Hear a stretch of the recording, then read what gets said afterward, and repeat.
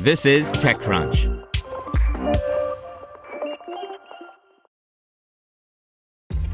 This episode is brought to you by ShipStation. You know, some things take a lot of work, like sending little robots to far-off distant planets. And just as that's challenging, so too is running a successful e-commerce business, especially when there's so much to do. So I want to introduce you all to ShipStation.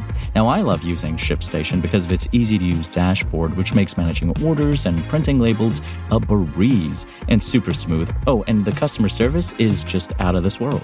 It's exactly what you need to help grow your business. Sign up for your free 60-day trial at shipstation.com/technews. That's shipstation.com/technews. This is TechCrunch. Lydia grabs another $100 million for its European financial super app by Romain Dillet.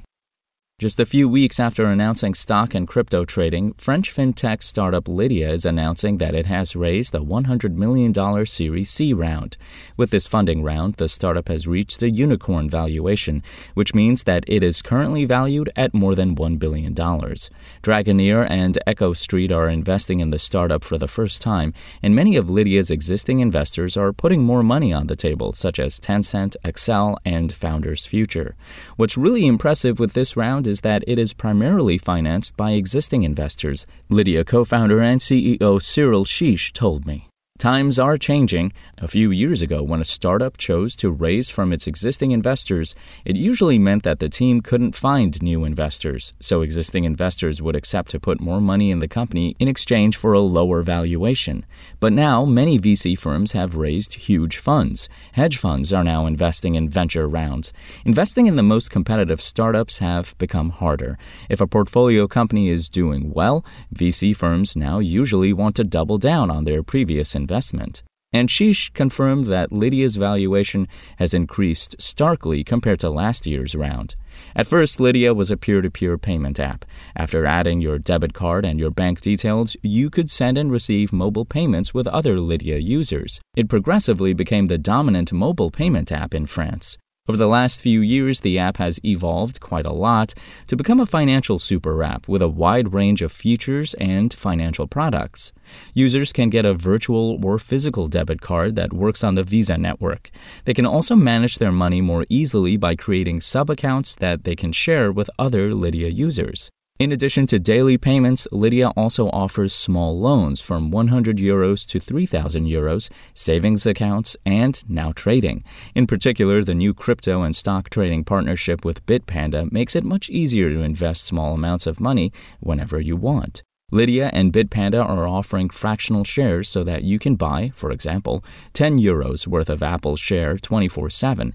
It's something quite new for the French market.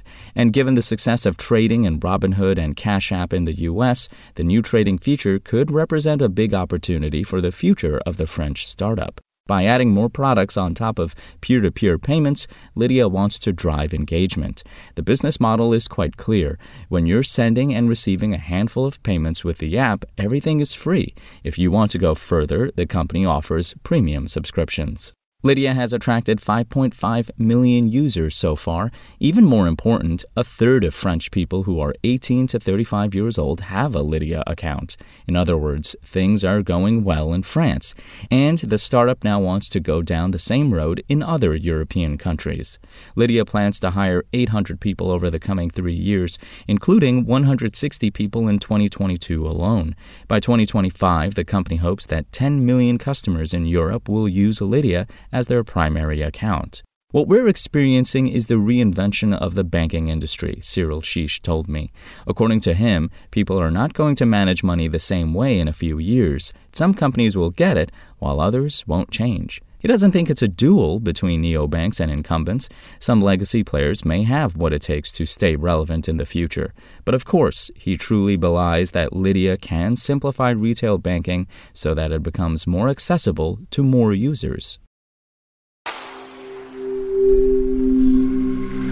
Spoken Layer. Want to learn how you can make smarter decisions with your money? Well, I've got the podcast for you. I'm Sean Piles, and I host NerdWallet's Smart Money Podcast.